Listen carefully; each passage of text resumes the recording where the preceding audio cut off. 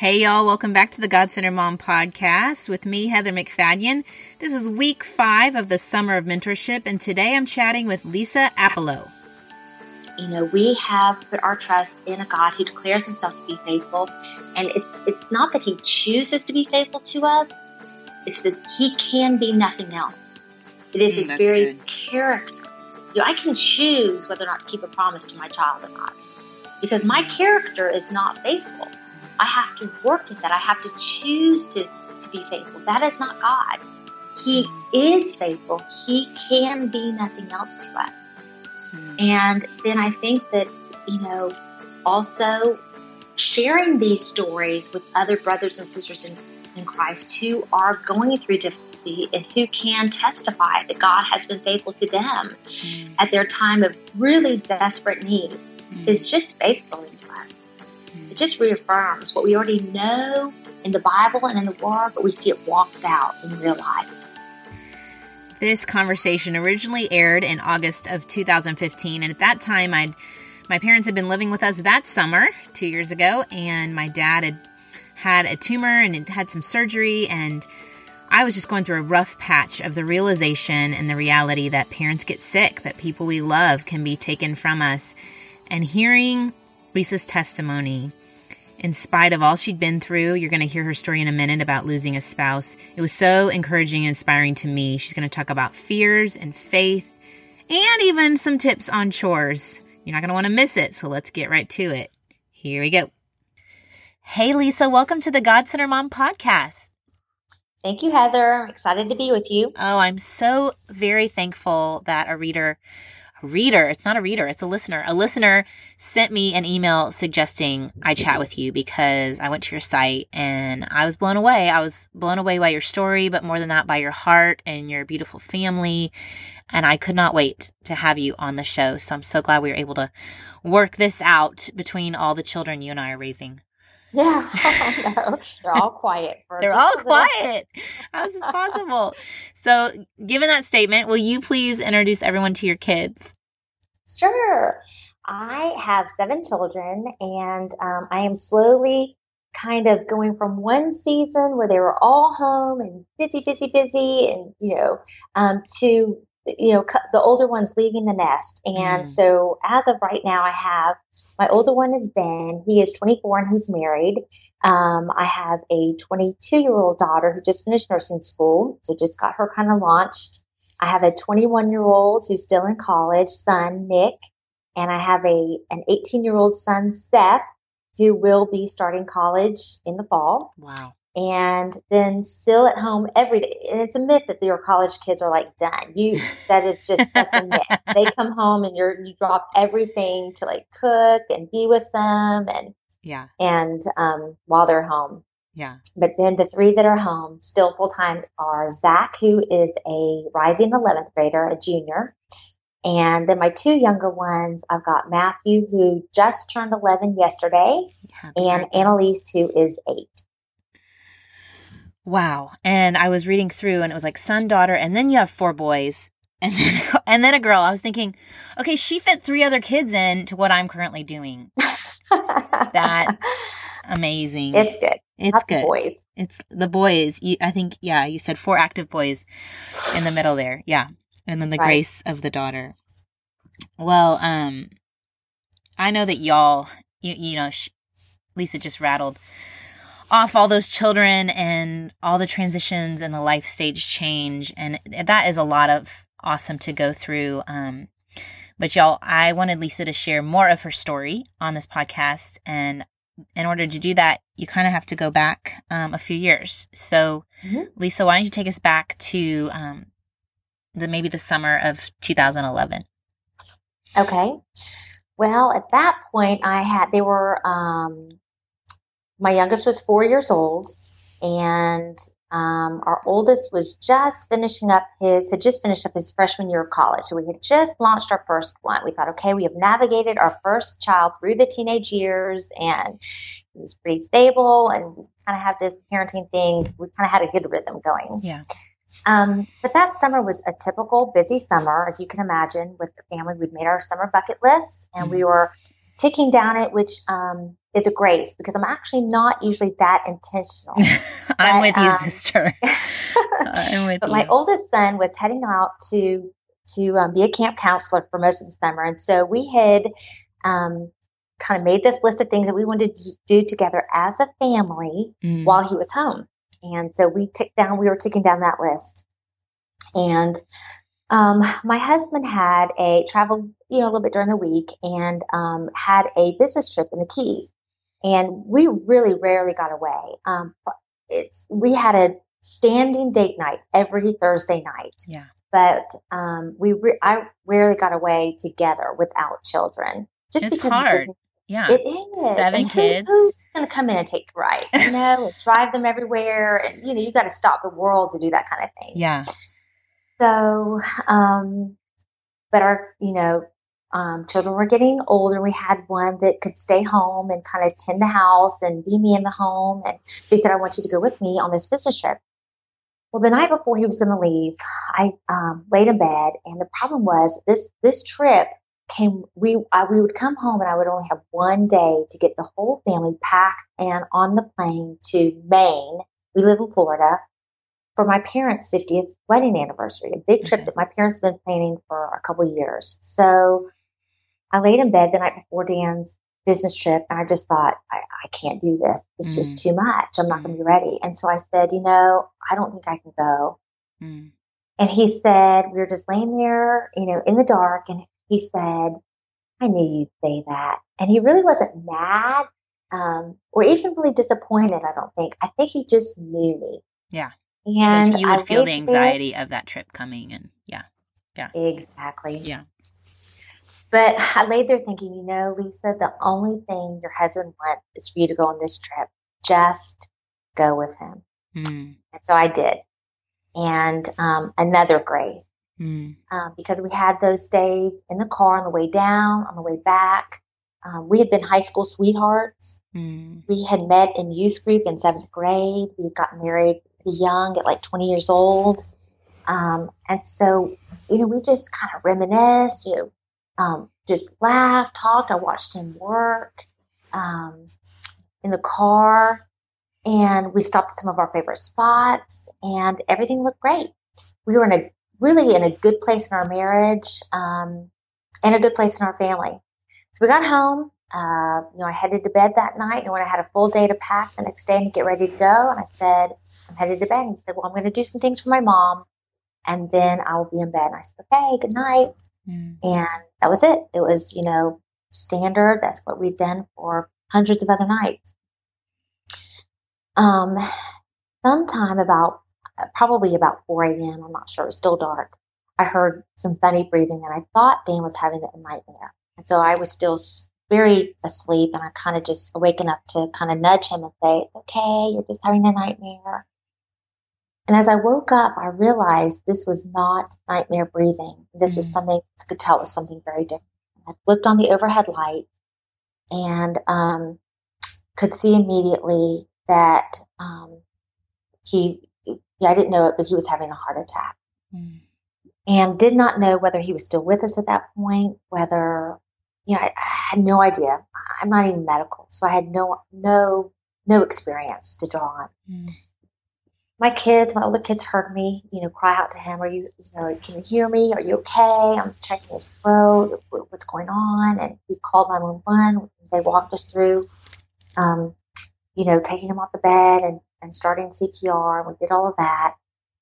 And the EMTs are right outside our neighborhood, so I feel like they were here in like 2 minutes.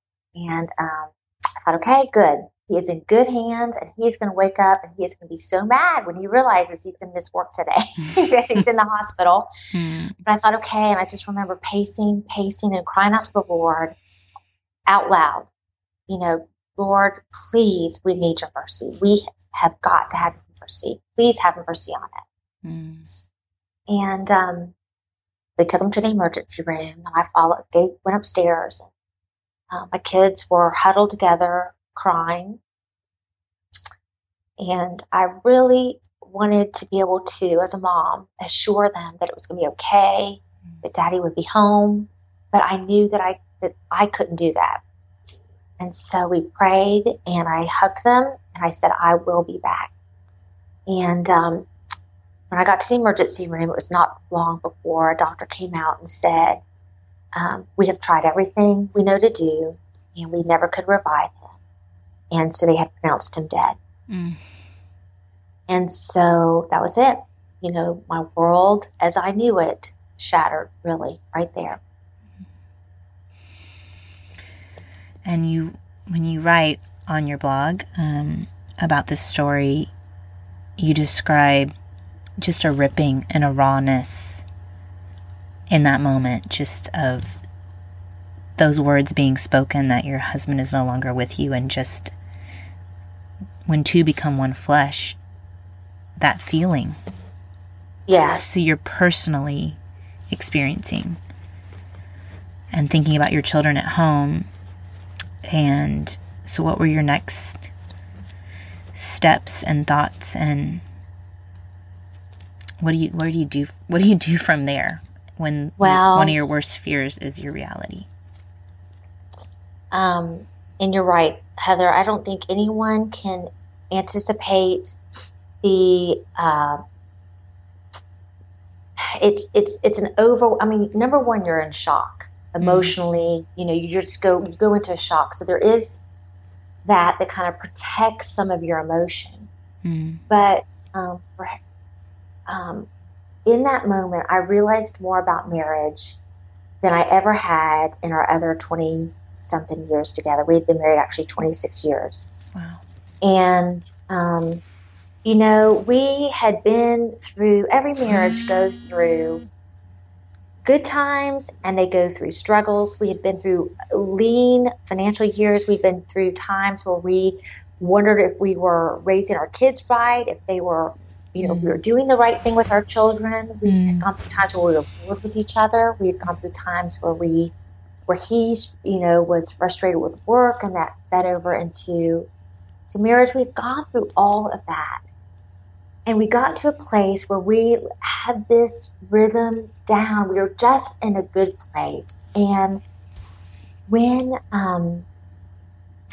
he passed away, it was like this beautiful vase, that God had been chiseling off parts of me and parts of him as we, you know, learn to work together and to do life together, and for me not to speak out, but you know, to trust him, and for him to be sensitive to me. All those things that you learn how to do life together, and you've created this like work of art. It was like somebody had just taken it and just dropped it, and it was just gone, shattered.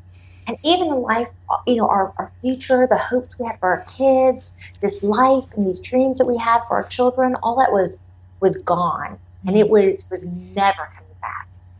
And I could not even fathom what life was going to look like the next week or the next year. It was very raw and very painful and full of a lot of fear. Well, and you'd shared with me before we started recording about God's grace, how you worked as a lawyer. You're a strong woman, which we can tell by how you've raised these kids the last 4 years. But that on that business trip, God spoke something over you that he requested of you, and that it was his grace that those were the last days you spent together. But it was an internal attitude, and something that, if you're a strong woman listening, I'm a strong woman, that what you shared spoke to me. So would you mind sharing that with those who are listening? I will. And I told you that I hadn't actually shared that with anybody. Just because, not because I want to hold it to myself, but it was one of those times that God speaks so personally, and it's such a personal gift to me that I'm not sure anybody else would get it or understand it, but I got it.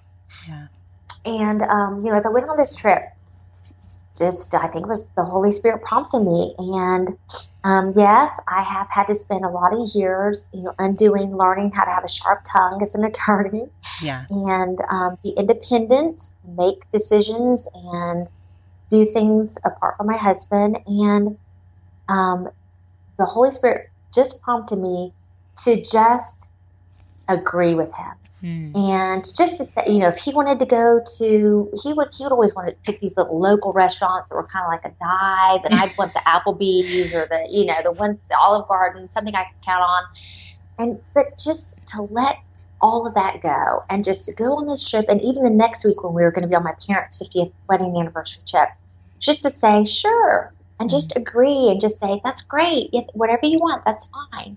And so I did that for the first part of our trip that we were together in the Keys. He wanted to go to this little place in Miami favorite place where he could get this like coffee and I don't know what all. And I said, okay, that's fine. That's great. And it was a gift to me because I think as God knew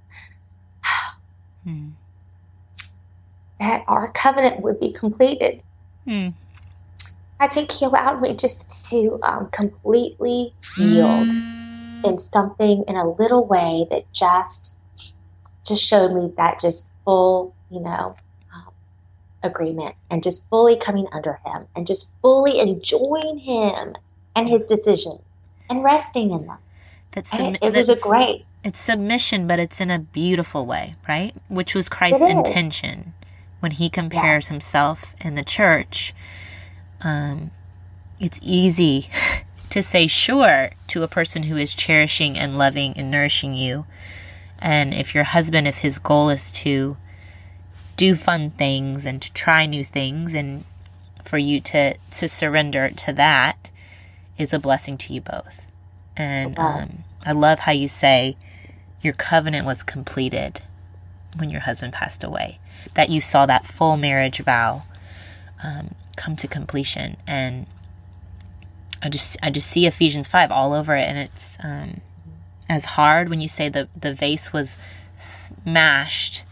I also see it as almost in a trophy case, like that on display for others, that it was a finished work and your children can carry on remnants of that in their own marriages. 26 years is really awesome. That God would give you even the grace to know each other as junior high school, get married young. That's really, it's just beautiful. And I'm so thankful to hear you say that. It's an encouragement to me. I love that analogy. I love that analogy of the trophy case. Not that it was any work at all of ours. No, it was God's. It's God's work. Yeah. We were only committed to the Lord and to commitment. It was God's doing and shaping. And if there's any beauty in it, it was that God had brought that. Between two very strong-willed people, because as strong-willed as I was, he was more strong-willed. Well, and I also love that you said we had hard times, because I think we are living in a world right now where hard times in marriage means it's not the right marriage. Mm-hmm. And I've seen it in my own siblings. I've seen it in a lot of friends where if things get hard, then they need to stop. And that you could say, we didn't do it. It wasn't easy. It wasn't easy. But when it was finished, it was a thing of beauty and God, because of God in it. I think that's really, really wonderful. And if you're sitting with a young gal and she's in her marriage and she's in one of those hard years and her husband's working a lot, what would you just encourage her if, given the perspective you now have? I would encourage her to, if she's in a hard season, I would say that is not reflective of the whole lifespan of the marriage. Mm-hmm. And that there are peaks and valleys as in any relationship. And just by the nature of outside stresses, things that are going on physically, internally with us, our emotions, our hormones. I mean, we're just, a new baby in the house or stresses at work. There are just going to be those times that we feel pulled away from each other, or we feel less than enthused with each other, or we're grating, or we're upset that they didn't, they weren't perceptive to our need. Or he's maybe upset because we're, not attentive to him.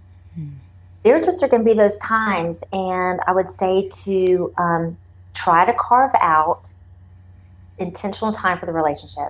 The more time you will intentionally give to that relationship, we had that standing date night, and I can tell you that we both looked forward to it. It was a time that we could both talk, we could both share our weeks together. We kind of that was our night together, and our kids knew it, and actually his friends knew it. I mean, at work he would say, "All right, we work date night tonight." Yeah. Well, and I like that it's Thursday. That's a great idea to do a Thursday. Mm-hmm. But just to persevere and just to know that the feeling today is not the gauge of the true nature of the relationship. And you just have to peek over that, peek through that, and you will get to the next, high place in your marriage or good place in your marriage. That's a good word.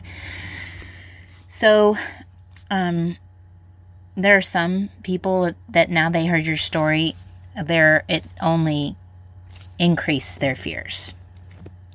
And I know that when the reality of what happened to you probably didn't help any fear situation you may have had. So I know that you've written on this, but could you just share with us some of the things God's taught you as you've walked the last 4 years in relationship to fear? Yes, I will. Heather, I think that all of us pray against suffering, and we try to avoid it. We try to, at all costs. And when we find ourselves in a place where we are suffering or in deep need, we want to just get through it. Just get me through it as soon as possible. I want to get through this and get to my real life, which is really going to start, after this whole thing that I'm going through. But that is real life. My life right now is real life. It didn't stop on June 17th, and it's not going to start at some other point. I mean, God's plan for me, it's not going to start at some other point when, I feel completely healed or all joy is back or any of those things. This is the plan that God has always had for me. And so resting in God's sovereignty is huge in not fearing for the future. And I think the way it hit me was I looked at this Proverbs 31 woman, and there was one line that kind of always got me, and that was the one where it says, "She laughs at the days to come." And I thought, even way before Dan passed away, I really didn't get that verse. I just thought, how can this woman laugh at the days to come? Does she not fear for her children's safety? Does she not fear that they'll grow up and turn out okay? Does she not fear the economy or her? Does she not have any kind of health fears? When she goes in for that mammogram or she goes in for that, how can she laugh when she doesn't know what the future holds?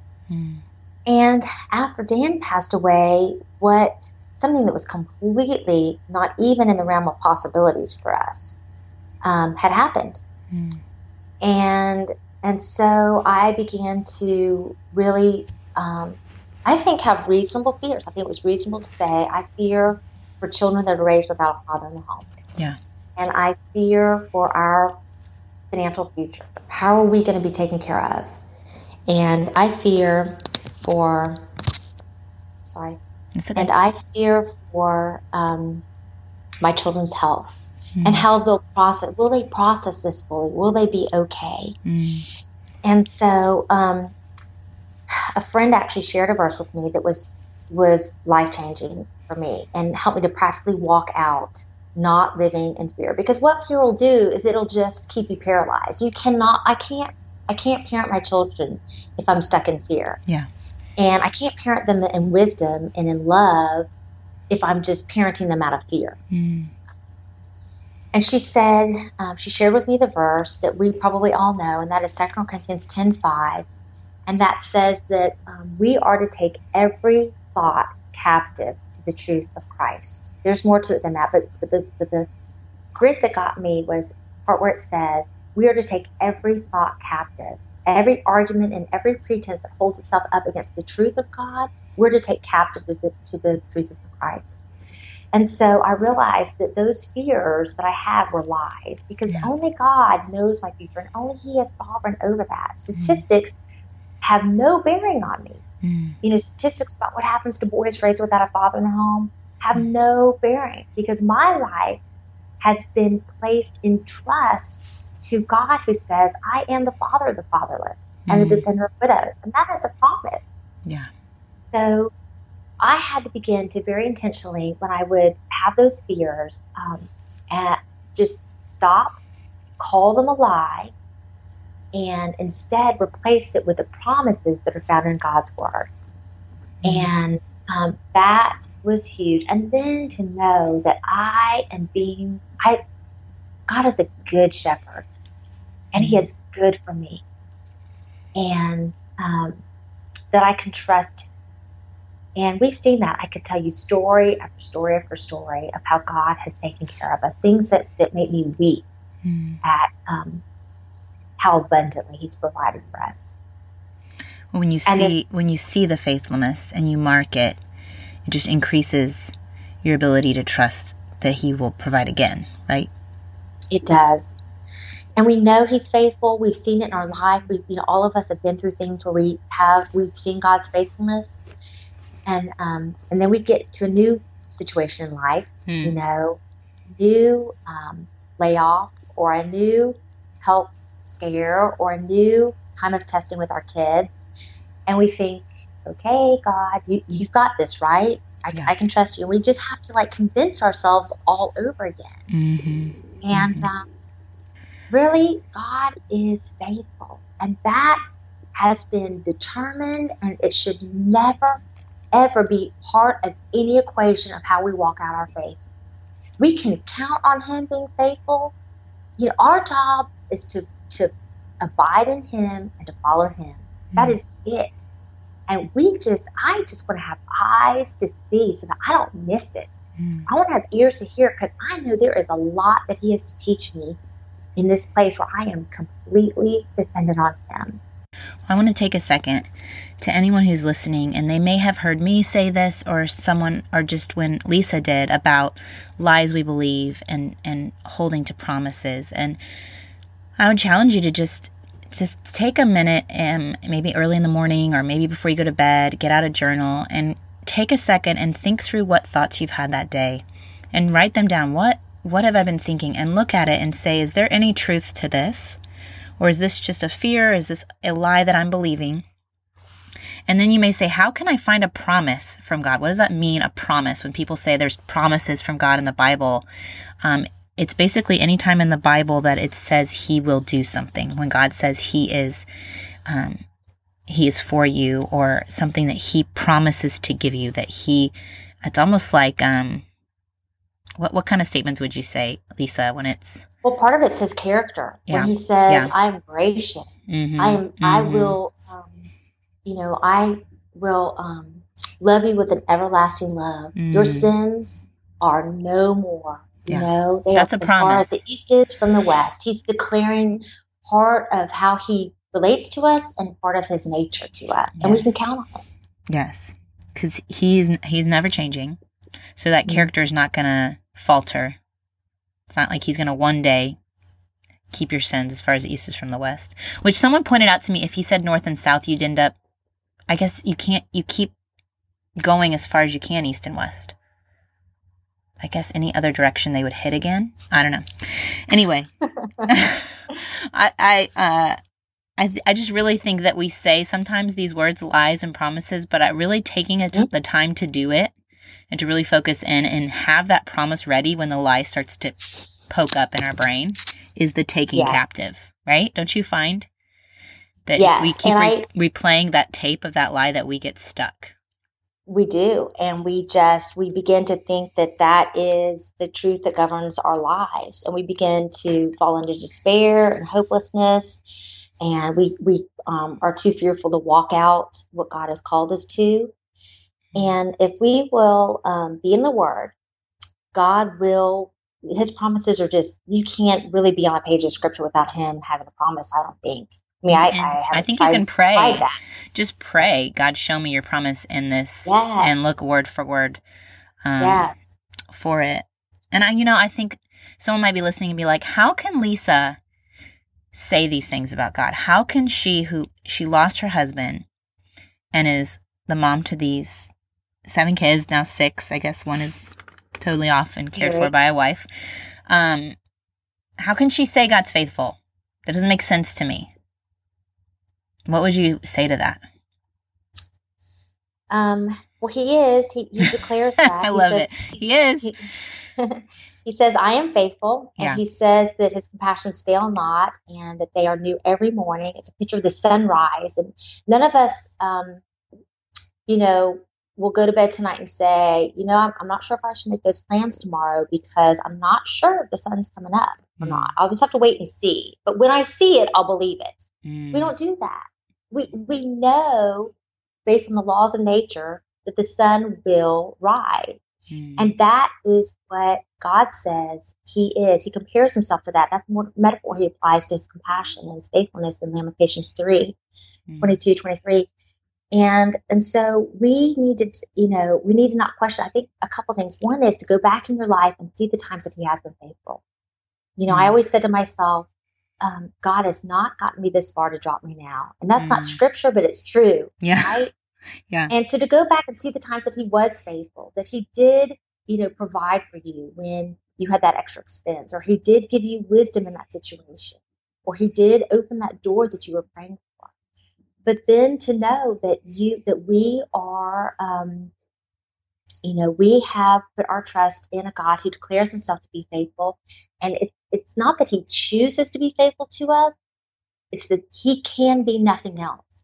It is his very good. character. I can choose whether or not to keep a promise to my child or not, because my character is not faithful. I have to work at that. I have to choose to be faithful. That is not God. He is faithful. He can be nothing else to us.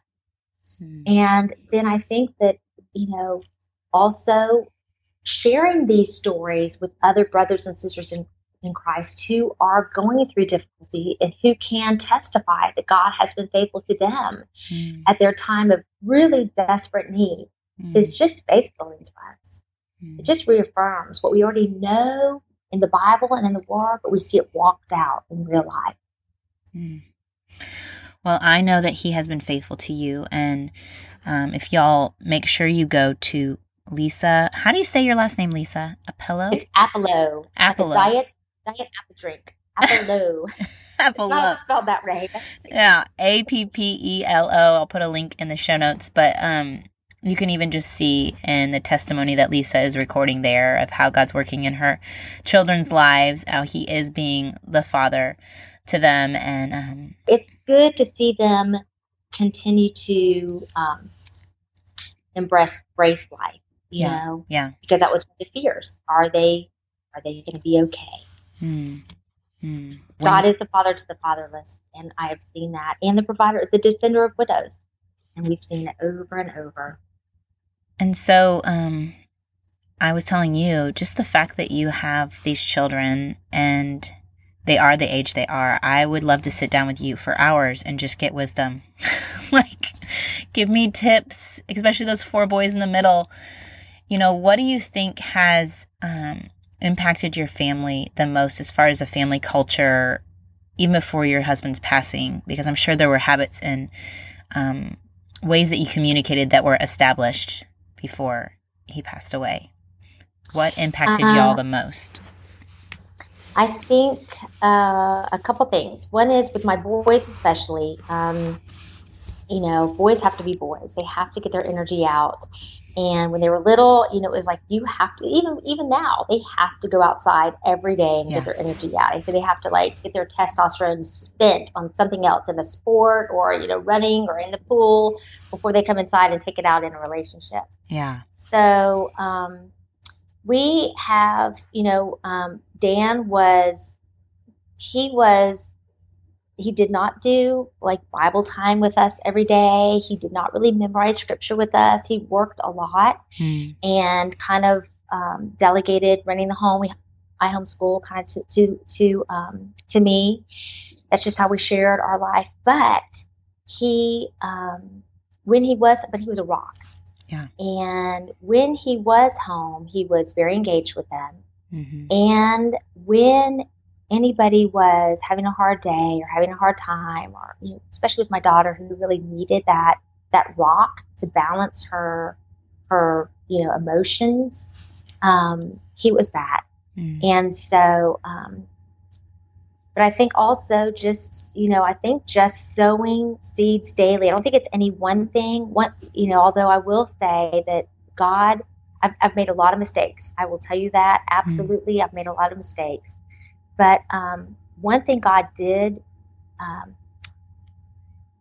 bring me to, and was to have every day a Bible time.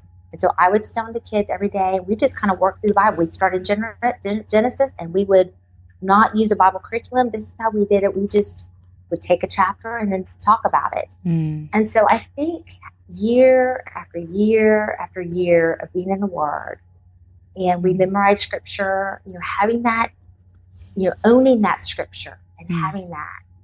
And then just trying to walk out every situation. You walk out when they have altercation, or when they're being selfish, or when they're talking back, or when they're, having a friendship issue, just walking that out and giving them godly wisdom. It never looks the same with each child, I can tell you that. With each child, it's different. Yeah. So the boys, definitely get them outside, get their energy spent. That is a good word. And I'm just thinking about even God's grace that he would have you be the one who led them through the Bible, that could continue as a common thing, a common rhythm. Even. And I'll tell you, I was so grateful. I felt like those were just deposits in a bank that we are now drawing on, that I knew it would be good for them. And I knew it was something I wanted for my kids. But I didn't realize how they would need to really have a good basis, to draw on. And what time of day grateful. I know you were homeschooling, so was that after breakfast that you did that, or? Yes, it was the first thing. So kind of after beds are made, chores were done, breakfast is done, we would have a starting time for our school. It was usually about 8:00, and everybody would meet together. Our babies, nursing babies, older ones, toddlers, everybody would come together in the living room, and we would do our Bible time.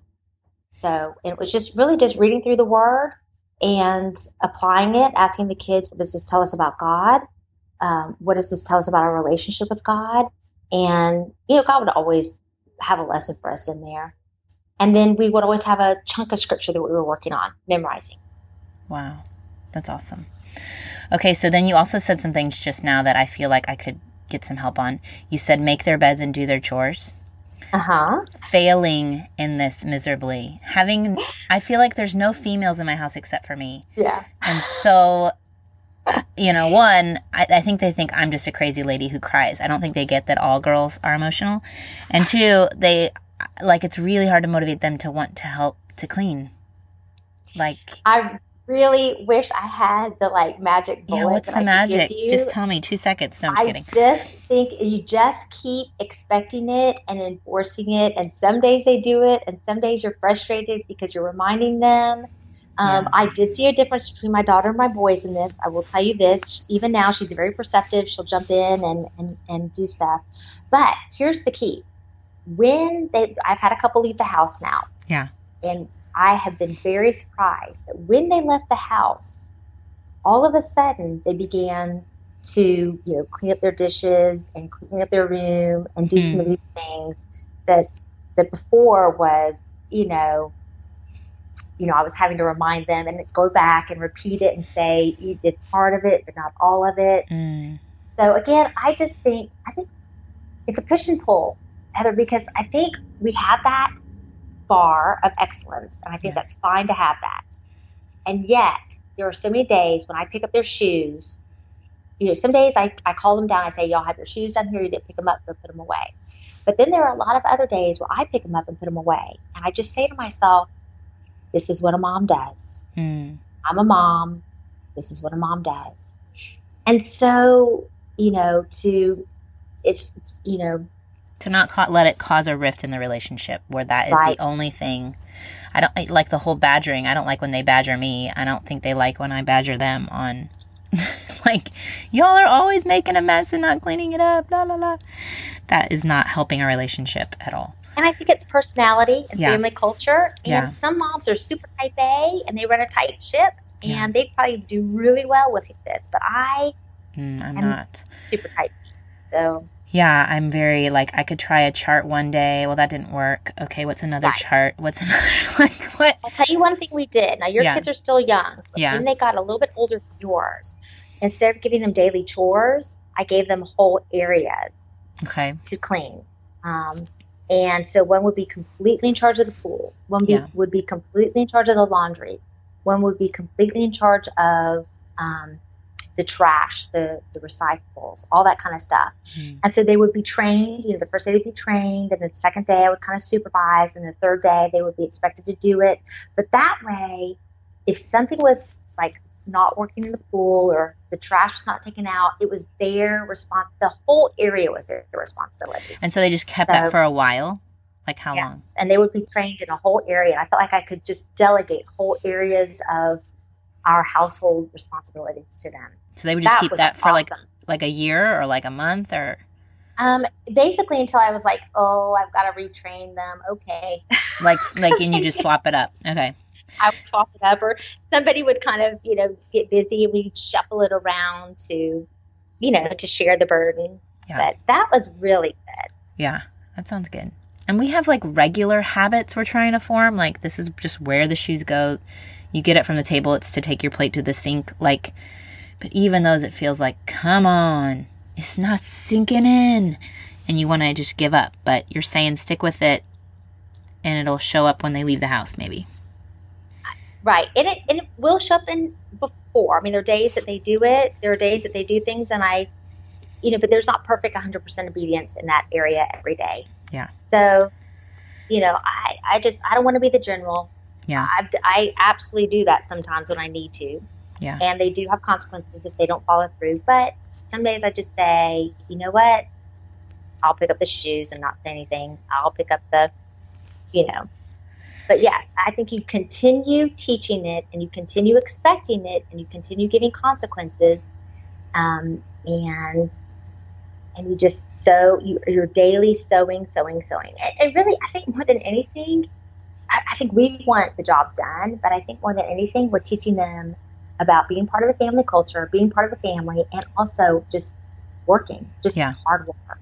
Yeah. And it does translate. It really does. How did you handle, like, the attitude that would come when you asked them to do something? Like the rolling the eyes or the, ugh.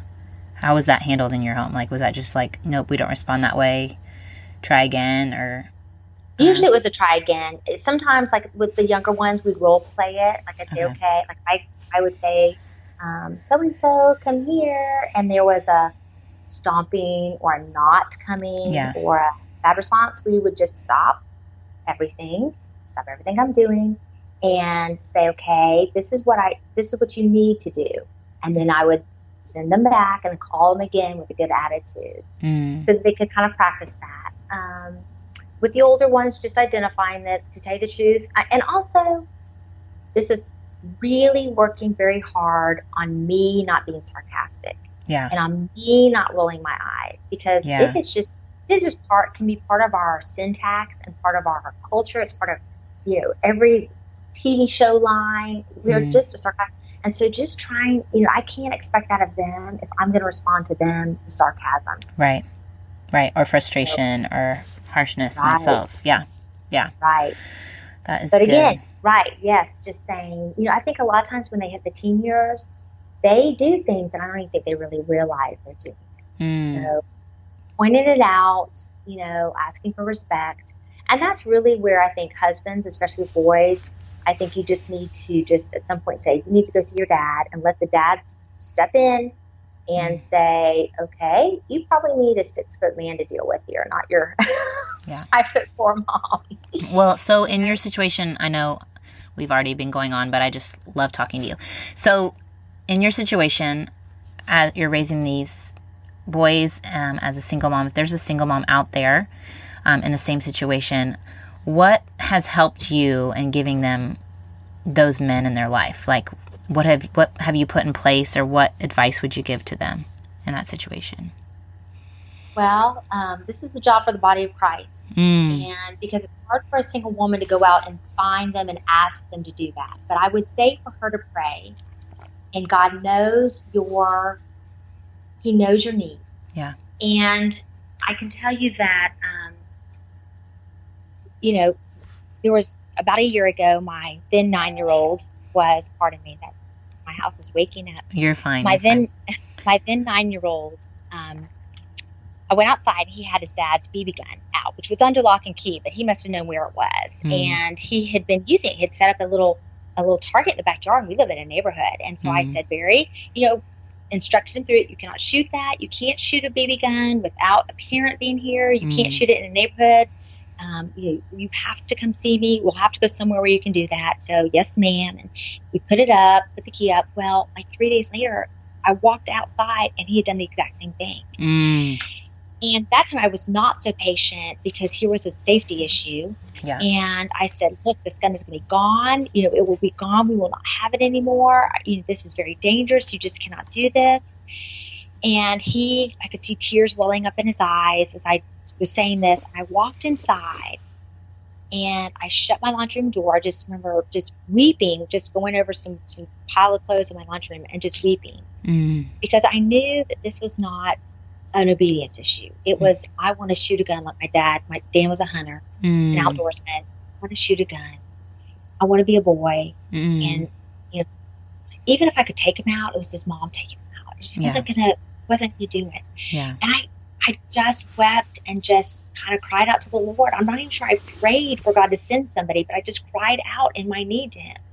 And the Spirit groans on our behalf, right? The Spirit. Yes. Yeah. And God knows. And this is how he's faithful, just constant. It was not, I think it was that very afternoon that I got a phone call from a friend. And she said her husband wanted to take Matthew and another one of my sons. He would always take two, which was just good, practice. Yeah. I would take Matthew and another one of your boys out to do something with his son. And he said, what do you want him to do? Well, they lived on property and this man hunted. And I said, if you will just take him out and just let him shoot and get it out of his system. And if you will talk to him like you talk to your boys about guns and gun safety, that would just be a huge need for us. And it was so sweet because here was this need that I could not fix. Yeah. And this need for this little boy who, was missing his dad. Yeah. And God had this for him. And so I think, my only advice is to say, cry out to the Lord. Yeah. He knows your need and he will either fill it or he will give you the grace to get through it. But he does know your need and you can be counted on. It's also like for those of us who may know some single moms to reach out to them and offer. I mean, I don't know if dads would even think that would be something that's not extremely hard for them to do, but could mean the world to that mom. It's the world. Yeah. Just take them along with your boys. Take them along. Yeah. As you work have a project on the house. You have a Saturday morning to-do list. Pick up a little boy. Say, hey, why don't you work with me? Yeah. Yeah. It's just huge. Yeah. That is good. Well, y'all, I hope you stay in contact with Lisa through her site, again, which is her name. It used to be called True and Faithful, right? Right. And you can still get there from that. You can still get there, True and Faithful. Which fits. That's what we've been talking about. He's a faithful God. That is your message. That is your heart. And I'm so thankful for your reminder of the covenant that we share with our spouse, that God is working a thing of beauty through us, that it is an honor to be a part of a marriage, even if it doesn't look great today, that he is working towards something that will glorify him.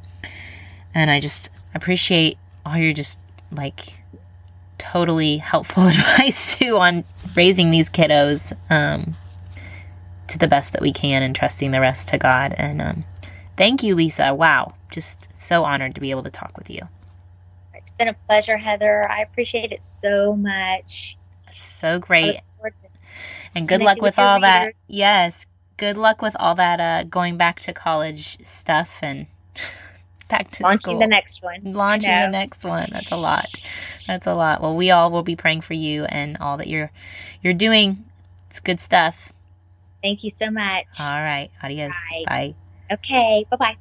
I know it's hard when you listen to all these different podcasts and We're supposed to work on parenting. We're supposed to work on our marriage. We're supposed to work on our friendships. There's so many different areas to quote unquote make priorities, and it can be overwhelming. And my goal is never to overwhelm you, but that God, whatever area you are, He is directing you to, maybe get a little fix up on, or put a little focus on, that you would be inspired. And so this episode, this mentoring for me, is about the marriage relationship, and we just don't know. And we can get in seasons where we take our spouses for granted, or the people in our lives who help us raise our children. We can take them for granted. If you do have a spouse and you are looking for ways to stay connected with him, we have found different alternatives to date nights. Date nights don't always work for everybody. For me, it's staying connected continually. So when kids were little, you've probably heard me share this before, we had couch time, where we would sit on the couch after they were in bed. And even if it was just 5 minutes, we would chat and catch up before any electronics turned on, before we went to our computers. In the morning, before my husband goes to work, we make sure we pray for one another, just to have that time where we're saying, I see you, and I want to pray for your day, and I want to hear what's on your heart and what's going to be hard. It is 2 minutes max. It's not that long. And then last summer, we started taking morning walks. You might have heard me talk about that.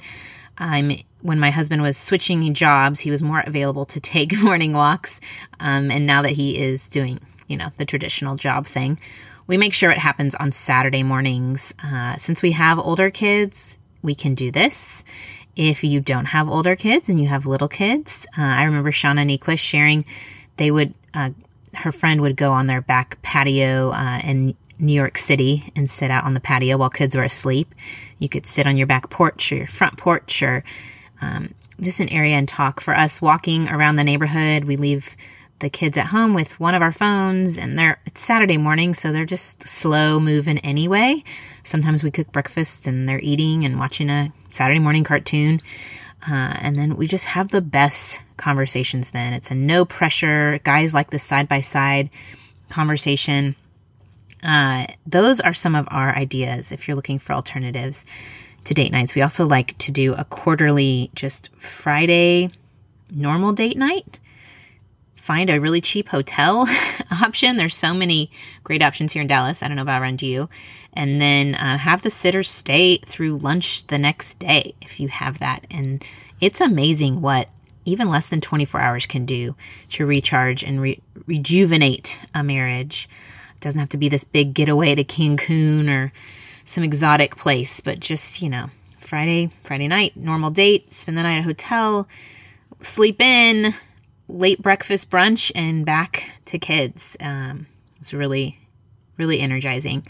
And Lisa really motivated us to start the chore thing with our kids. We started goals and roles after talking to her, where we give kids different areas of the house specific jobs. And while I was at Pine Cove, I heard from our speakers there, the Longameyers, that they have a list of bonus jobs. So if kids are wanting to earn extra money, they have a list of jobs like the baseboards or windows or whatever you just need help with. And they also have used that for consequences instead of just taking away screen time or taking away responsibilities, actually giving them more responsibilities. And I've just found that to be helpful. I've found I have very clean windows in the last few weeks since Pine Cove. When I get a choice of something positive for their negative behavior, it's, it gives them the feeling of accomplishment, and it gives me a cleaner house. You can have them clean your toilets, teach them how to clean toilets. That's a good skill to have going, especially for boys. It would be helpful if they know how to do that when they go off to college, and, that's all good things. Unload the dishwasher if that's not part of your regular chore situation. But I hope you were encouraged, and if anything, Lisa's story gave you perspective. Just that, the people we love today is a day we can't let go by without letting them know that we love them, not in a fear-based way, but just in a way that lets them know they are valued and not taken for granted. All right. Thanks, y'all, for tuning in to Summer of Mentorship. Connect with me over Instagram and Facebook. Can't wait to find you there. And I hope your GCM podcast clubs have been going well. Our Facebook group is all abuzz. If you haven't signed up for a podcast club, no worries. There's always time. It's very, very organic. I am not a super Nazi with the podcast clubs. You just go to godcenteredmom.com/podcast clubs or in the sidebar, and you can sign up and get on that email list and get connected. All right. Have a great week. Bye.